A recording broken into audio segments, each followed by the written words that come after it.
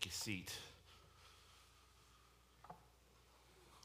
Would you bow your heads with me as we open the Word of God this morning?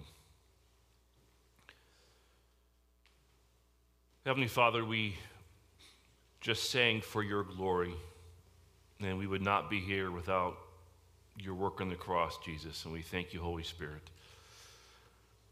for drawing us to the Father who desires a family. I thank you for this church family. And Lord, I desire that you be glorified in this sermon and that you would speak through me, removing myself from the equation, to bring glory to the Father, for he alone is worthy of all of our praise and all of our glory. We thank you for this beautiful day. But most importantly, we thank you for calling us into fellowship with you and with your Son and with your Spirit. And I pray that we would know a more intimate, deep fellowship as we walk with you the days of our lives. Now may your church be edified this morning, we pray in Jesus' name. Amen. Get your Bibles out, turn to Matthew chapter 6. Verses 2 through 4. Matthew 6, 2 through 4. We're going to continue our series on kingdom devotion. You may recall in Matthew chapter 5, Jesus dealt kind of with our relationships and saying that the standards that they were used to didn't meet his kingdom standards. And now he's going to address their religious practices. And he attacks their hypocrisy in verse 1. In verses 2 through 4, he talks about their giving. I look back, I think it was 2017 was the last time I spoke on giving. Typically, I do one sermon a year on giving just as a reminder for us, just to keep it before us, of the importance of giving within religion. So Jesus addresses this issue, and we'll look into this passage and reasons why he's doing it this morning. But this is what he says. So when you give to the poor, do not sound a trumpet before you as the hypocrites do in the synagogues and in the streets, so that they may be honored by men. Truly, I say to you, they have their reward in full. But when you give to the poor, do not let your left hand know what your right hand is doing, so that your giving will be in secret, and your Father who sees what is done in secret will reward you. Pretty straightforward. But I want to talk to you about a section that I call Scrooge Lives. This is taken from a 2008 article from Christianity Today. Before I do that, I want to go back, oh my goodness, almost 30 years ago. I graduated from college in 1992. I am that old. My body tells me that every day. But when I graduated from college in 1992, and I joined the staff of Campus Crusade for Christ, after my 5 weeks of training in San Bernardino, California, that was my first time to the West Coast. I will never forget a memorable 5 weeks I was there. We had 2 earthquakes, a 7.4 and a 6.8. They were called a gentle giant. Only one person was killed in all of that. And I've told you a story about me and being in Diamond Bar, California when the first earthquake occurred, and what that was like, and just eerie the sound that Hollywood can make when they recreate that sound of everything shaking. It does sound just like that. It's odd being able to look out your window during an earthquake and to see the pool going like this, like you put a glass of water and just doing this. That's kind of what it looks like. And then the aftershocks all that time. It actually rained for part of that summer, which was rare in California, and so for a few days I got to see LA. That was it, because the next few days the smog filled up and it was a blur again. I was introduced to the smog alerts for the exercise and all of that and so on. But after my 5 weeks of training in California, I was sent home and I immediately began my fundraising for my missions work. And of course I was trained by, actually I think it's some of the best training for religious fundraising, and other ministries during that week of fundraising training would come and visit and get this training. But I made calls to friends and family members and networked around the Chardon, Ohio region visiting potential donors. My progress was steady, but it was slow. But that all changed when my family moved to Hudson, Ohio, a far more wealthy and affluent area. And as I networked through a series of contacts, my fundraising kicked into overdrive. Now, I was trained to ask for $1, $2, $3, or $4 a day, or whatever amount you could give in my fundraising. So I'd make phone calls, set up appointments, go meet with them at their homes or for breakfast or for lunch, give my presentation, share my testimony, and so on, and then ask for donations, and then also ask for more contacts. Of course, that's $1, $2, $3, or $4 a day. So it's what, 30, 60, 90, or $120 a day, or whatever amount you can give. Now, while that may not seem like much today, you got to go back to $1992, it was more than it is today, to say the least, okay? But I noticed a few things as I engaged in my fundraising. People usually opted for the $1 a day amount, even though they could clearly afford more. Human nature seemed to draw them to the lowest dollar amount commitment. Number two, in Hudson, Ohio, as I met with prospective donors in their homes, I noticed that their homes were huge and they were usually decorated with high-end appliances and furniture. I cannot tell you the difference. It would be the difference between perhaps Auburn and Bellevue. Does that help? Auburn is nice, but you have $500,000, $600,000 homes. Bellevue, you're in the $1 million range. And so much, much bigger homes in the more affluent Hudson, Ohio area. Yet, despite clearly being blessed by God, and I'm meeting obviously with believers, okay? Yet, despite being clearly blessed by God with ample financial resources, most still chose to give no more than $1 a day. And oftentimes, those people that were giving, $1 a day or $30 a month, in their giving, they would fail to keep their promised pledge amount. So I'd have to contact them after I'd reported my assignment, and they just were inconsistent in that. Now, realizing that they could afford more, the third point I noticed is that I began to just ask for $100 a month. That was when my fundraising skyrocketed, and within a few months, I had reached my goal. But yet, a surprising number of donors, or potential donors, who lived in luxurious homes, they often declined to support me financially at all. And I could only conclude that taken as a whole, my experience of fundraising was this in regards to my estimation of Christians. For the most part, they're pretty stingy. Now, you fast forward to a sermon series that I taught in 2010 called Act Your Wage. Act Your Wage. And of course, this was at the church in Indiana where we were doing, I think I did 3 capital campaigns, and we needed money for the building campaign, the building fund, and so, But this series was called Act Your Wage. So I reported there in March of 2009. In 2010, I'm doing this first sermon series I've ever done on giving called Act Your Wage. And it further cemented my experience about Christians and giving. Now, what this church gave, don't get me wrong, but in a December 2008 Christianity Today article entitled Scrooge Lives, this is where I got this information from. So this is, the data I'm about to share with you is 13 years old. It's by Rob Mall. I just rediscovered what I had already experienced in my fundraising days, that the money is there. In other words, here are just some statistics. You can see these from that 2008 article. 1 out of 4 American Protestants give no money at all, not even a token $5 a year.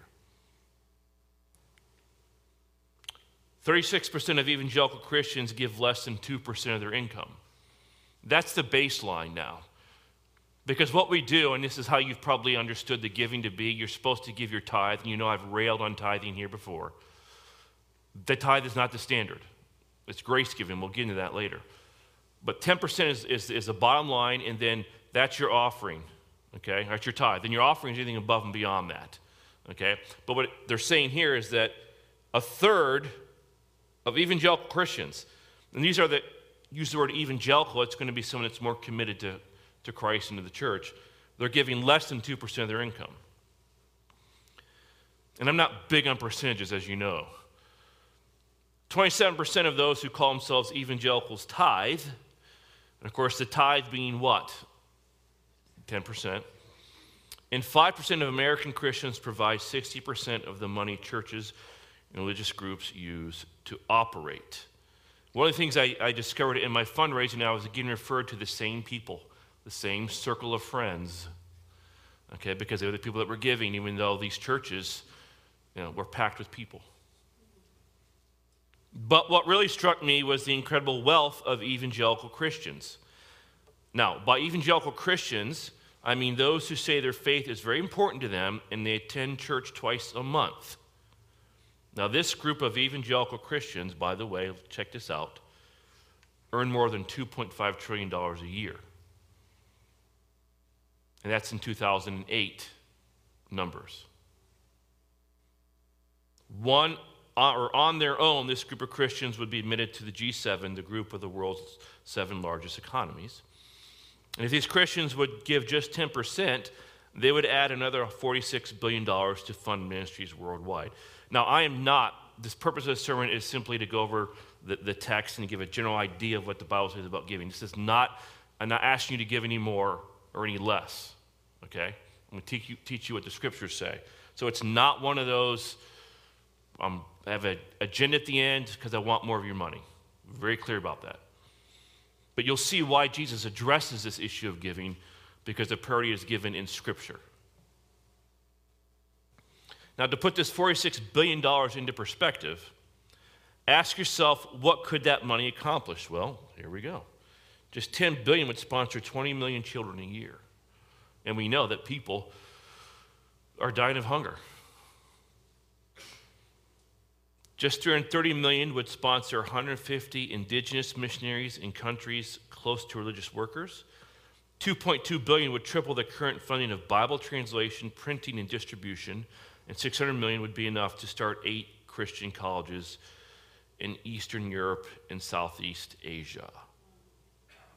That's just $46 billion, based on data that is 13 years old. Now, my question for us and myself, has any of this changed? And so I found an article in Tithely that dated December of 2020 that used a 2016 State of the Plate survey, and here's what it revealed. That today, guess what? Most Christians don't tithe. Consider these statistics. This is the recent data. Only 10 to 25% of church members tithe. Only 5% of the United States population participates in tithing. And on average, Christians give 2.5% of their income, which is down from the 3.3% giving during the Great Depression. The generation that understood giving is in 3 places: the grave, retirement homes, I can't remember where the other one is, but anyway, the data hasn't changed. You see that? It's basically the same. Has God blessed his children? Yes, he has. Yes, he has. Now, it's just that his children, to be blunt with everybody here this morning, and for those that are listening, they're just not generous in return.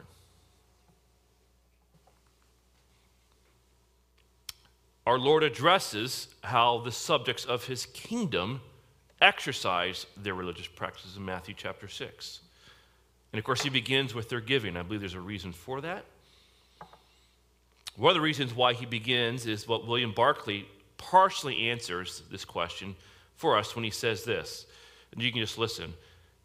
To the Jew, there were 3 great cardinal works of the religious life. I mentioned this 2 weeks ago, and it was 3 great pillars on which the good life was based. Their giving, or almsgiving, prayer, and fasting. And those are the 3 issues that Jesus addresses in his Sermon on the Mount. Their giving, praying, and fasting. But I want to add this. And to the Jew, their almsgiving, or their giving, was the most sacred of all religious duties. How sacred it was may be seen from the fact that the Jews used the same word, it's tzedakah, both for righteousness and giving. Do you know that? So to give alms and to be righteous were one and the same thing. To give alms was to gain merit in the sight of God, and was even to win atonement and forgiveness for past sins. Well, why does Jesus talk about giving? Why is it so important to the Jews? Well, because it's given a significant priority in Scripture. Just consider, look at this information here. Consider the following. The baptism, there's 40 verses in the Bible about baptism. 275 verses on prayer, 350 verses on faith, 650 on love. But look at those number on finances, wealth, and material possessions. We must also consider that the New Testament, they say, has 1,000 verses on giving. 19 of Jesus' 38 parables deal with giving. A tenth of the book of Matthew deals with stewardship and giving. And 15% of everything Jesus said related to money and possessions. And so it's very clear, this point right here. Clearly, Jesus drew a connection to a person's spiritual life and their relationship to their possessions. I hoped it wouldn't be that heavy in here this morning, but you are really quiet.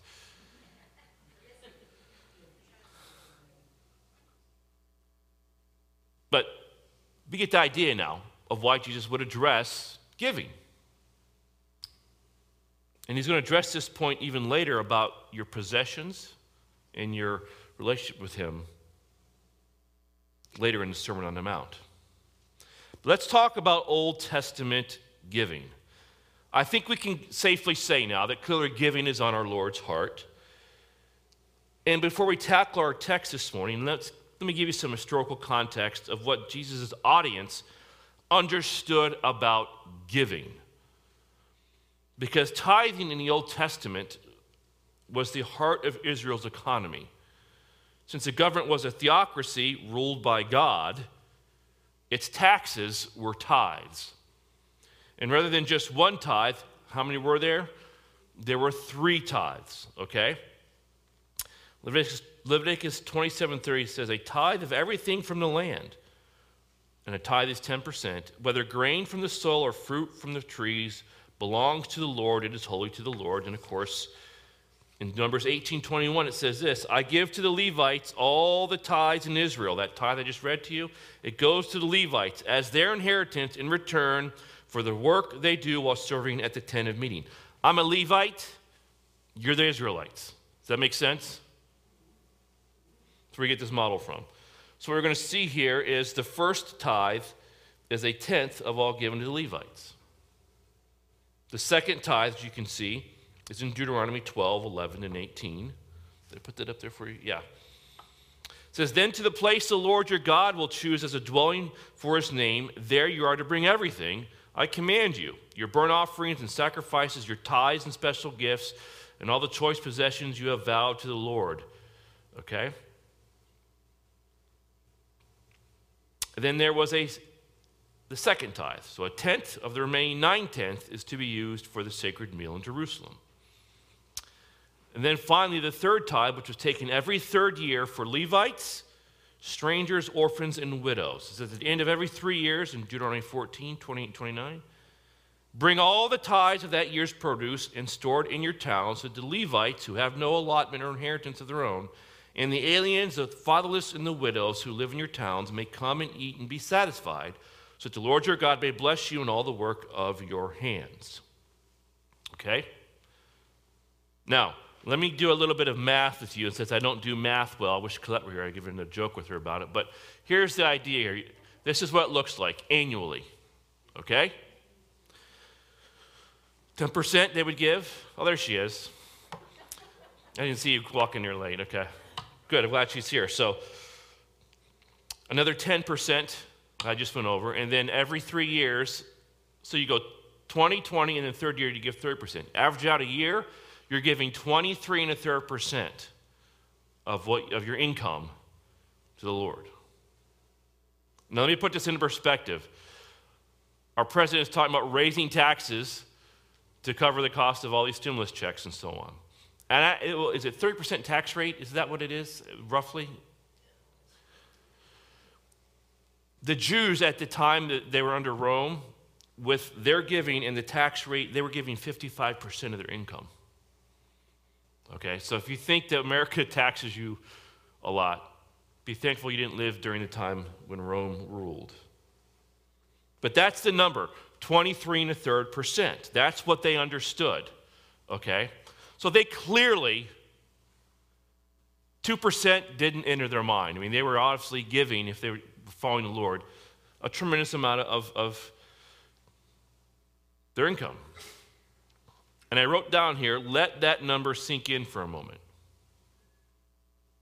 Because this brings back to remembrance the statistic that I just read to you. On average, Christians give 2.5% of their income, and that's only a portion of Christians. Now, what would it look like if on average, Christians followed the Old Testament pattern for giving and gave 23%, 1/3% of their income each year? Well, you can only imagine. However, even the Jews, just to put your mind at ease maybe, they even failed to meet God's standard, as Malachi tells us in what is perhaps the most famous Old Testament passage on the tithe. Turn to Malachi chapter 3, verses 6 through 12. This is the most famous passage, I believe, in the Old Testament, as I just read to you. It's also one of the most abused and misunderstood passages on the tithe in the entire Bible. You don't recall that I addressed this at length in 2017. I would expect you to remember what I said in 2017. I don't remember what I say in 2017. Malachi is, I'm basically just extemporaneously speaking to give you time to find Malachi, because it takes forever to find Malachi in the Bible. Okay?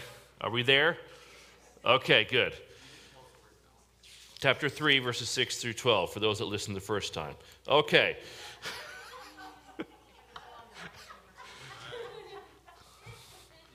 I'm buying more time for everybody, because I hear pages flipping back and forth. Verses 6 through 12 of chapter 3. For I, the Lord, do not change. Therefore you, O children of Jacob, are not consumed. From the days of your fathers you have turned aside from my statutes and have not kept them. Return to me, and I'll return to you, says the Lord of hosts. But you say, how shall we return? Will man rob God? Yet you are robbing me. But you say, how have we robbed you?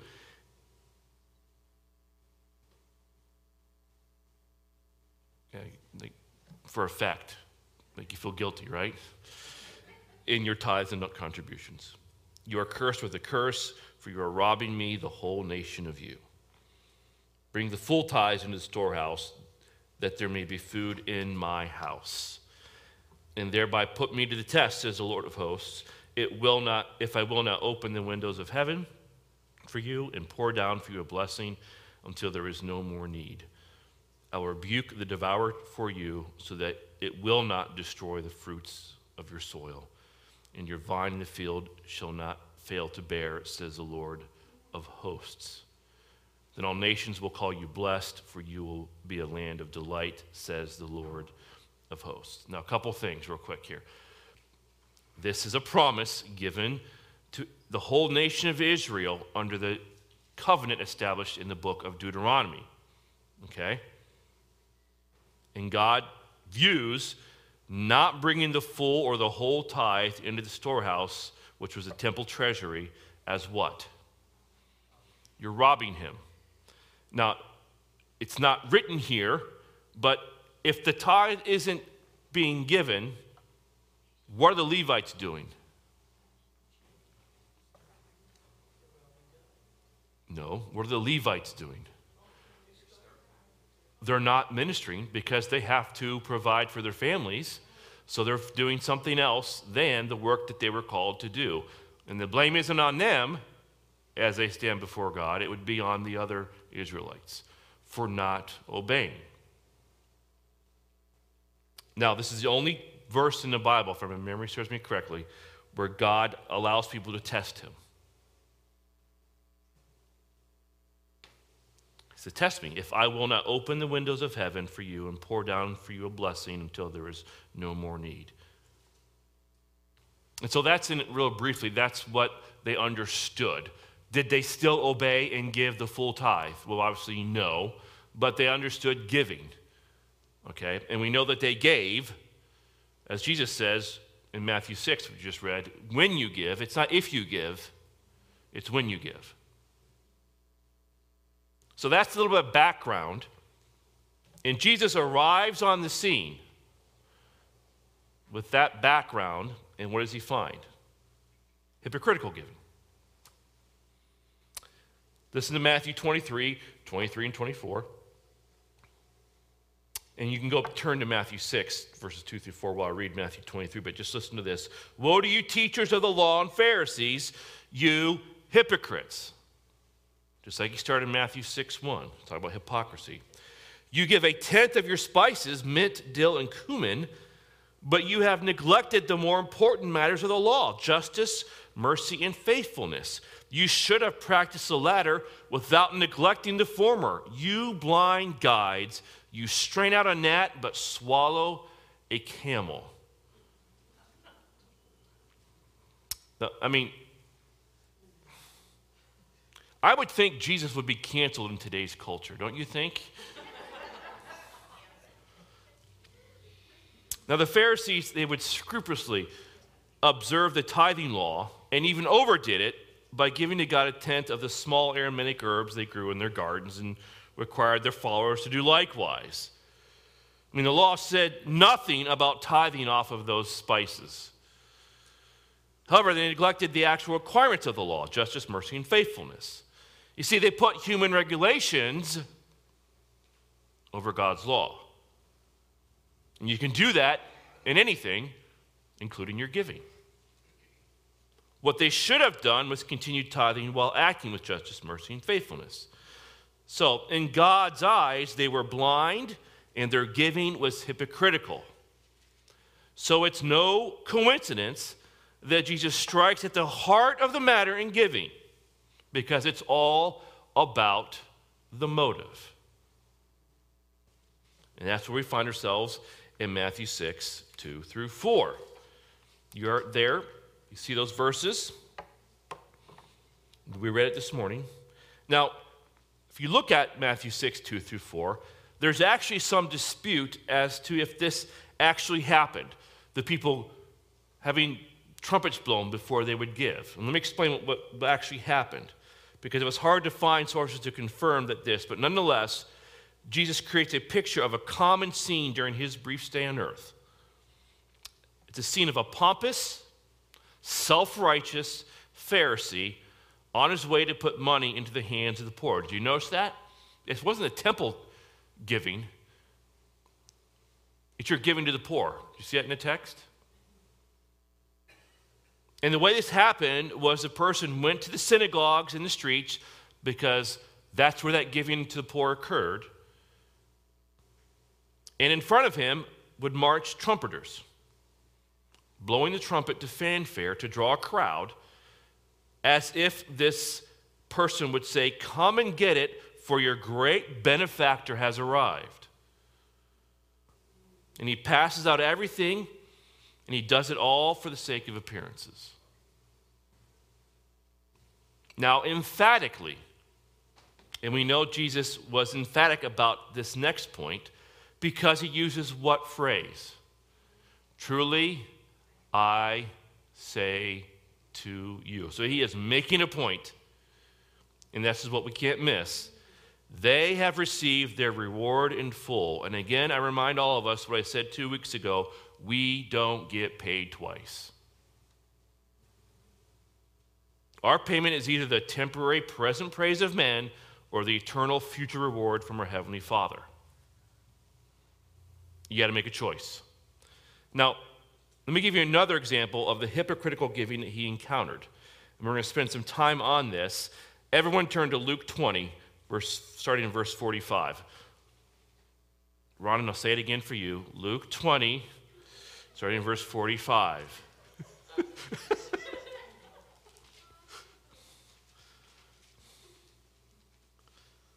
You know, it's always good to see Ron in here because he always sits here when he comes, and sometimes he's able to make it, but it's always good to see him.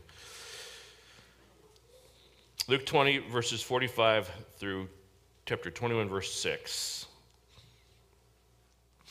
And I want to hammer something here. So I'm going to pull out the hammer of my personality. I'm going to be pretty direct and strong because it really angers me what's going on here. But let's look at this. So I'm warning you if I get a little animated. Verse 45, and while all the peoples were listening, he said to the disciples, beware of the scribes who like to walk around in long robes and love respectful greetings in the marketplaces, in chief seats in the synagogues, in places of honor at the banquets, who devour widows' houses and for appearance's sake offer long prayers. These will receive greater condemnation. He looked up and he saw the rich putting their gifts into the treasury, and he saw a poor widow putting in 2 small copper coins, and he said, truly I say to you, this poor widow put in more than all of them. For they all put out of their surplus, for they all out of their surplus put into the offering, but she out of her poverty put in all that she had to live on. Well, some were talking about the temple and that it was adorned with beautiful stones and votive gifts. He said, as for these things which you are looking at, the days will come in which there will not be left one stone upon another, which will not be torn down. Let me give you some historical context here. What is the treasury? Well, the treasury, there was a court in the temple which Jesus was sitting. That's where he was sitting. And there was a very large open court in the temple area called the Court of the Women. You remember that at all? Kind of that, an outer court.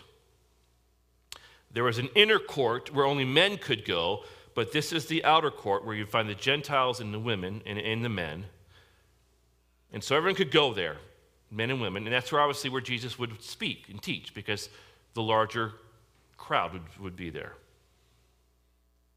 And Luke calls it the treasury, because there was a section of it that the leaders had designed as the place where you give your money. Remember, it was required in the first tithe. From Leviticus, I believe it was. But they had set up 13 trumpet-shaped horns in which people dropped their money. Not unlike what we'd have out there in the back. And each of them had a sign on the bottom of it indicating exactly what that money was to be used for, whether it was an old shekel dues or new shekel dues, different types of offerings, the bird, wood, incense, gold, freewill offering, etc. Okay? And they're all labeled, and people would go by, and they would, in this very open courtyard to the public, offer their gift. So the amount people gave was on display. It was just public. You could see.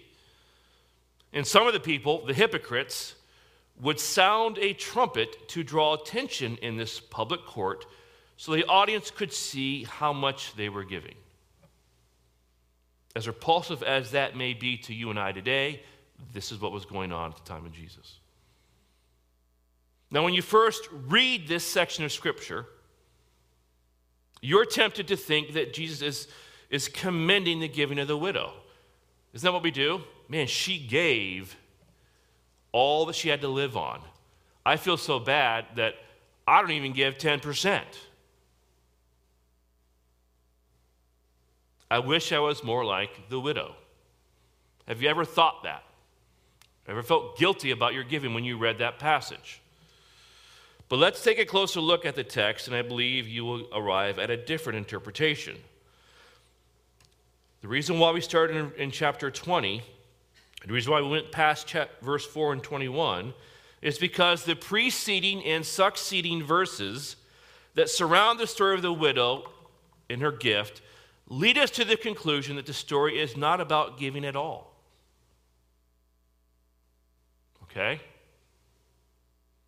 But rather about the condemnation of wicked spiritual leaders and a corrupt religious system that is about to be destroyed. Do you see that in the context there? Verses 5 and 6 of chapter 21 tell of the physical destruction of the temple that was, of course, when was that going to happen? In 70 A.D.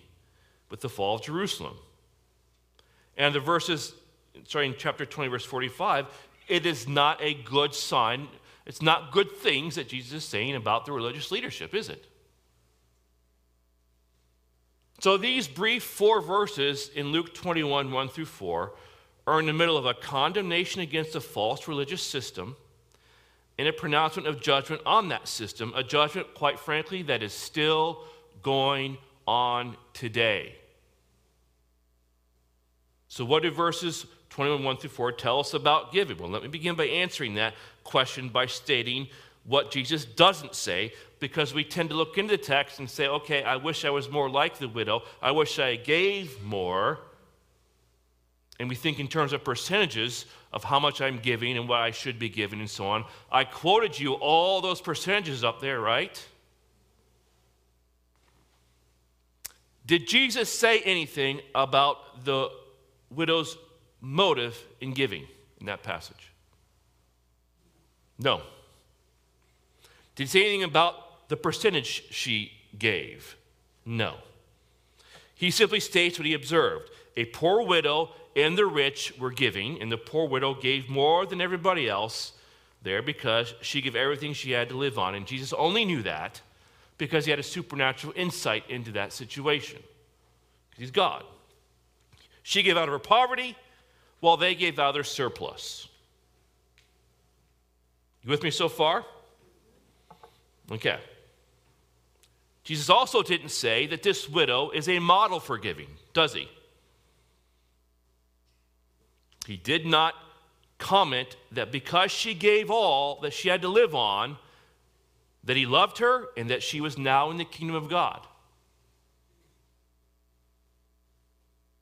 He did not invite the disciples to give everything they had to live on either. I mean, think about it. If that was good enough for a widow who never met Jesus, then surely it was good enough for the disciples who personally knew Jesus to give everything they have to live on. Now, it would seem obvious that if there was one lesson that wouldn't need to be stated, is that God expects you to give 100% of what you have, right? Isn't that the lesson? But Jesus makes none of those statements, does he? One thing I do know is this, that the Lord does not expect you to give 100% of what you have so that you have absolutely nothing left.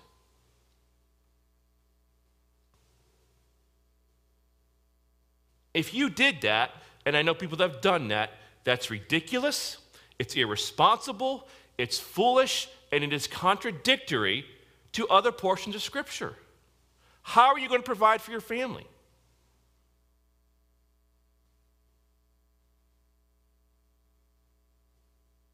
So what is this section of Scripture about? Well, remember earlier in the sermon that I said that the Jews equated giving with what? Righteousness. You understand? You with me so far? So their giving is connected to their righteousness, to their standing with God. So to give was to gain merit in the sight of God and win atonement and forgiveness for past sins. So in context, one can only conclude that this woman was part of a false religious system that took the last 2 cents out of her hand on the pretense that this was necessary to please God, to purchase her salvation, and to bring her a blessing. Now, does that sound familiar? Is that going on today? Yes, it is.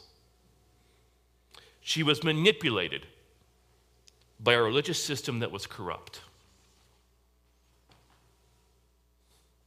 Any religion that is built on the back of the poor, that's a false religion. And I believe Jesus saw the situation like this: a false, corrupt religious system that took advantage of a misguided, poor, victimized widow. Because what did he say? They devour widows' houses.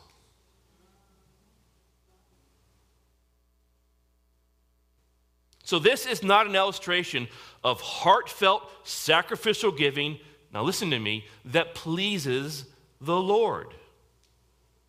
In fact, I believe this type of giving angers him because, folks, listen to me, God cares that your basic needs are met. This is why he tells you, don't worry, I know what you need, and I will provide for you. Look at the lilies of the field. I mean, and I've done this before. You have everything you need, right? You're blessed. And he's given it to you. I mean, my goodness, 13 years ago, all the evangelical Christians were giving $2.5 or $2.7 trillion, whatever the amount is. He's giving. And he sees stuff like this that goes on today. It went on during this time of the widow, and it angers him, I believe.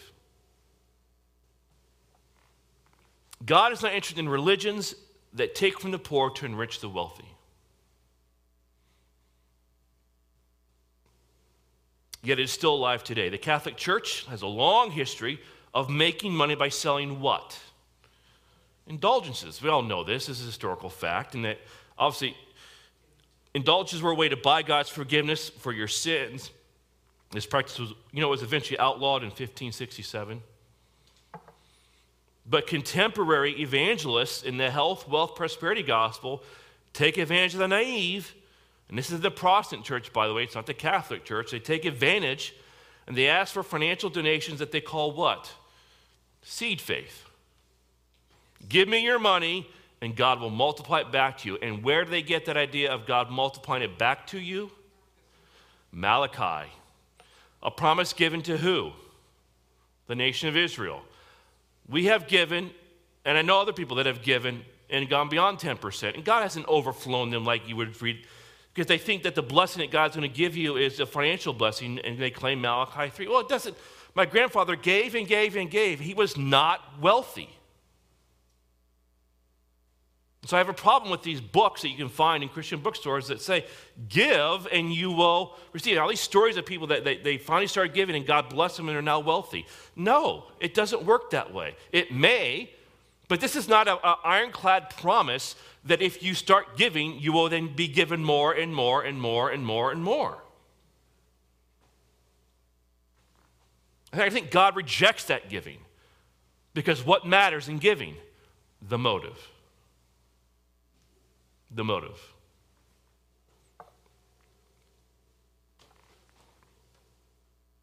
So, the giving of the widow, it's not a model for you to follow. Am I clear now with everybody? But there's still another type of hypocritical giving that Jesus had to correct, and we find this in Matthew 15. Everyone turn there. Matthew 15, verses 1 through 9.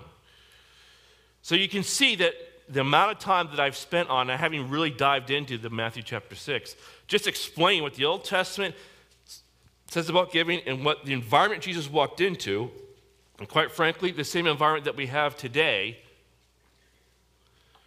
this is what he finds in Matthew 15, verses 1 through 9. And some Pharisees and scribes came to Jesus from Jerusalem and said, "Why do your disciples break the tradition of the elders? For they do not wash their hands when they eat bread." And he answered and said to them, "Why do you yourselves transgress the commandment of God for the sake of your tradition? For God said, 'Honor your father and mother,' and he who speaks evil of father or mother is to be put to death. But you say, 'Whoever says to his father or mother, whatever I have that I would help you has been given to God,' he is not to honor his father or his mother. And by this you invalidate the word of God for the sake of your tradition. You hypocrites," we're looking at hypocritical giving again, "rightly did Isaiah prophesy of you, 'This people honors me with their lips, but their heart is far away from me. But in vain do they worship me, teaching as doctrines the precepts of men.'" So once again, we find this false religious system that the Pharisees had created that violated the commandment of God. So back in Exodus and Deuteronomy, God had told the people to honor their father and mother. Honor their father and mother mean it just boils down to making sure their needs are met. But to get around this commandment and to parade their self-righteousness and to buy salvation by the merit of God, instead of giving to their mother or father, they would say, "Oh, we're going to give that money to who? God, and they would put it in the temple treasury. And they would leave their parents what? Destitute. And so by the tradition of giving money to God that belonged to the needy, they violate the law of God. Is God pleased with that giving? No, he is not. Basic human needs come first with God before religious offerings. Let me say that again. Your basic human needs come first before you give to God's. Okay? God's law was never given to impoverish people, but to help them. Man was not made for the law, but the law was made for man. Now, let's get to what Jesus was starting to address. Kingdom giving. How does a subject of his kingdom give? Well, first of all, let me say this. Throw out percentages. It's not about percentages.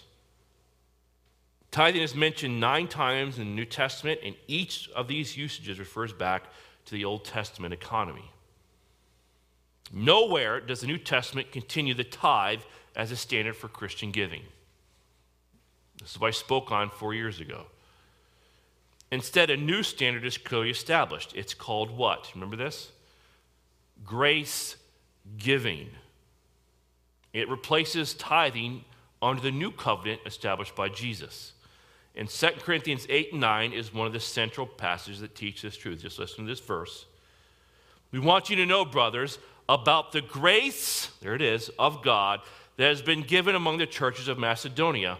For in a severe test of affliction, their abundance of joy and their extreme poverty have overflowed in a wealth of generosity on their part. For they gave according to their means, as I can testify, and beyond their means, of their own free will, begging us earnestly for the favor of taking part in the relief of the saints. And this, not as we expected, but they gave themselves first to the Lord, and then by the will of God to us. And verse 9 says this, for you know the grace of our Lord Jesus Christ, that though he was rich, yet for your sake he became poor, so that you by his poverty might become rich. Now, this passage tells us a lot of things. A couple of points are that believers, you give back to God based upon the grace of God, his grace. Even the poor gave according to their means, but they gave themselves first to the Lord, and that they are to excel in giving. So instead of giving 1/10 of your possessions, instead of giving 23 1/3% of your possessions, the principle is give as the Lord has blessed you. There is no percentage. And this principle obviously allows for what? It's just greater freedom in your giving. You're not bound by a percentage. However, it also brings a far greater responsibility. The Christian's giving, now listen to me, the Christian's giving should now reflect how gracious God has been to him, or at least to the degree you understand how gracious God has been to you. And what standard then is set up? Unlimited. There's an unlimited standard. In giving as God has blessed you, however, it is important to remember Paul's exhortation in 2 Corinthians 9, 6-8. Just listen to this. Remember this, whoever sows sparingly will also reap sparingly, and whoever sows generously will also reap generously. Each man should give what he has decided in his heart to give. See, no percentages. Again, Jesus didn't mention a percentage. Paul doesn't mention any percentage. That's done with.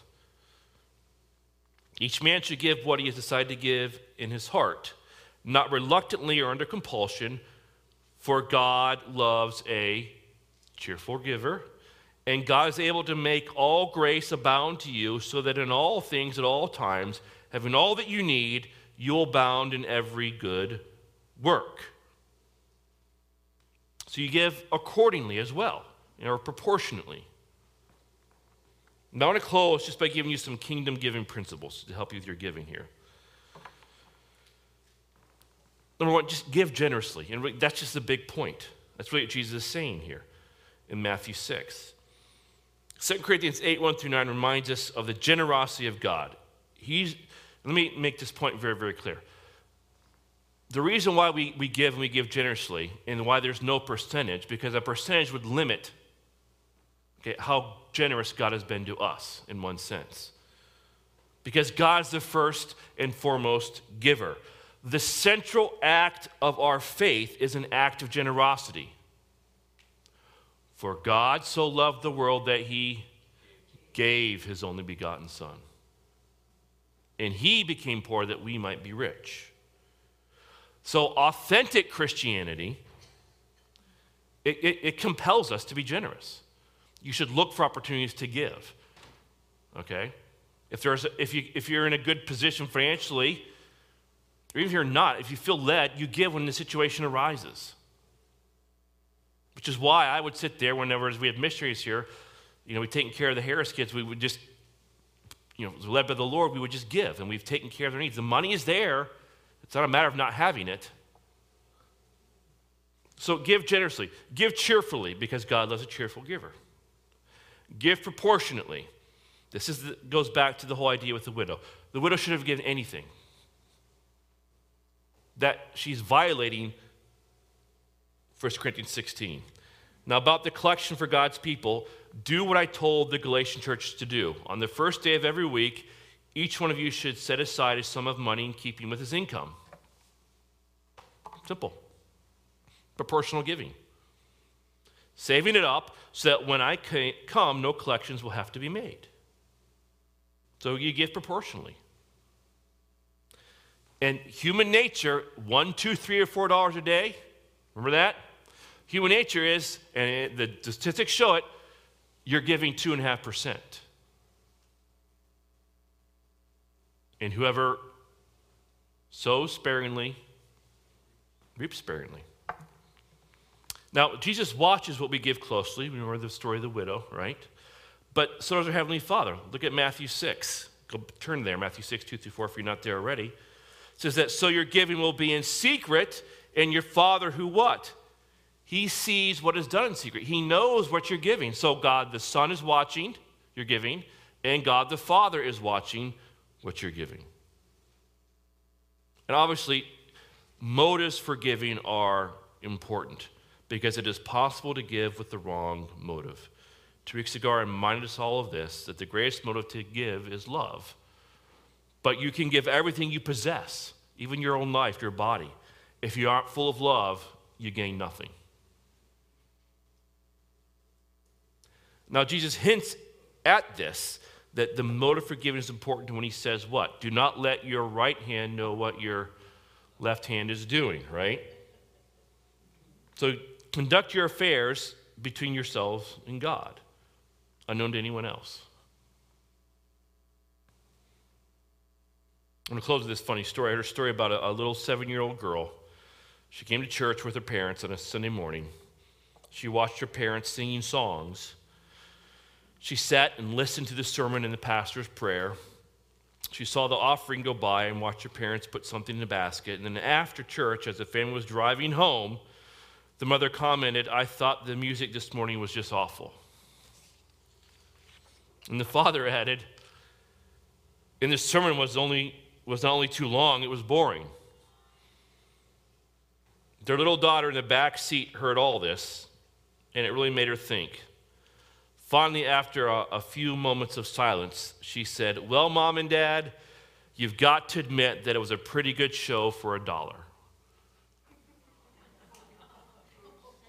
I mean, they put $1 in the offering. I had to end with a little humor this morning because it was a kind of a serious message, so. You're a little slow, but you got it. You're good.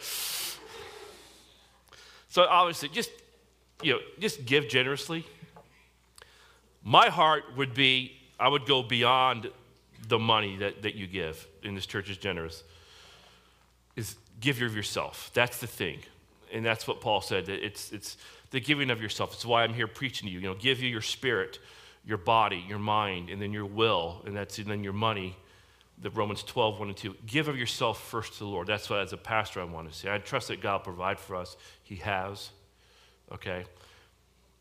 But give, and to give generously. And do you understand now why Jesus addresses giving in his Sermon on the Mount? Of all the topics that he could choose from, he narrows it down to those three for various reasons. But giving is so important because your spiritual life and your possessions, there is always a connection there. There's always a connection there.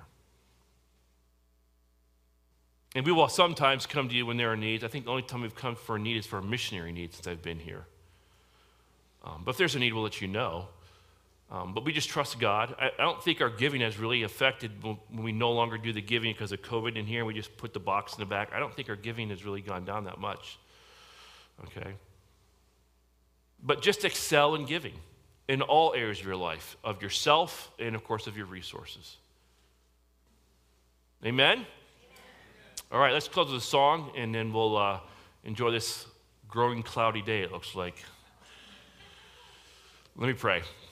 Lord, thank you for your time with us and your presence here with us. And Lord, I pray that we would be known as a generous church and generous givers and cheerful givers who give proportionally, knowing that you watch our giving. Remind us of how gracious you've been to us, and of a grateful heart we give generously. Amen.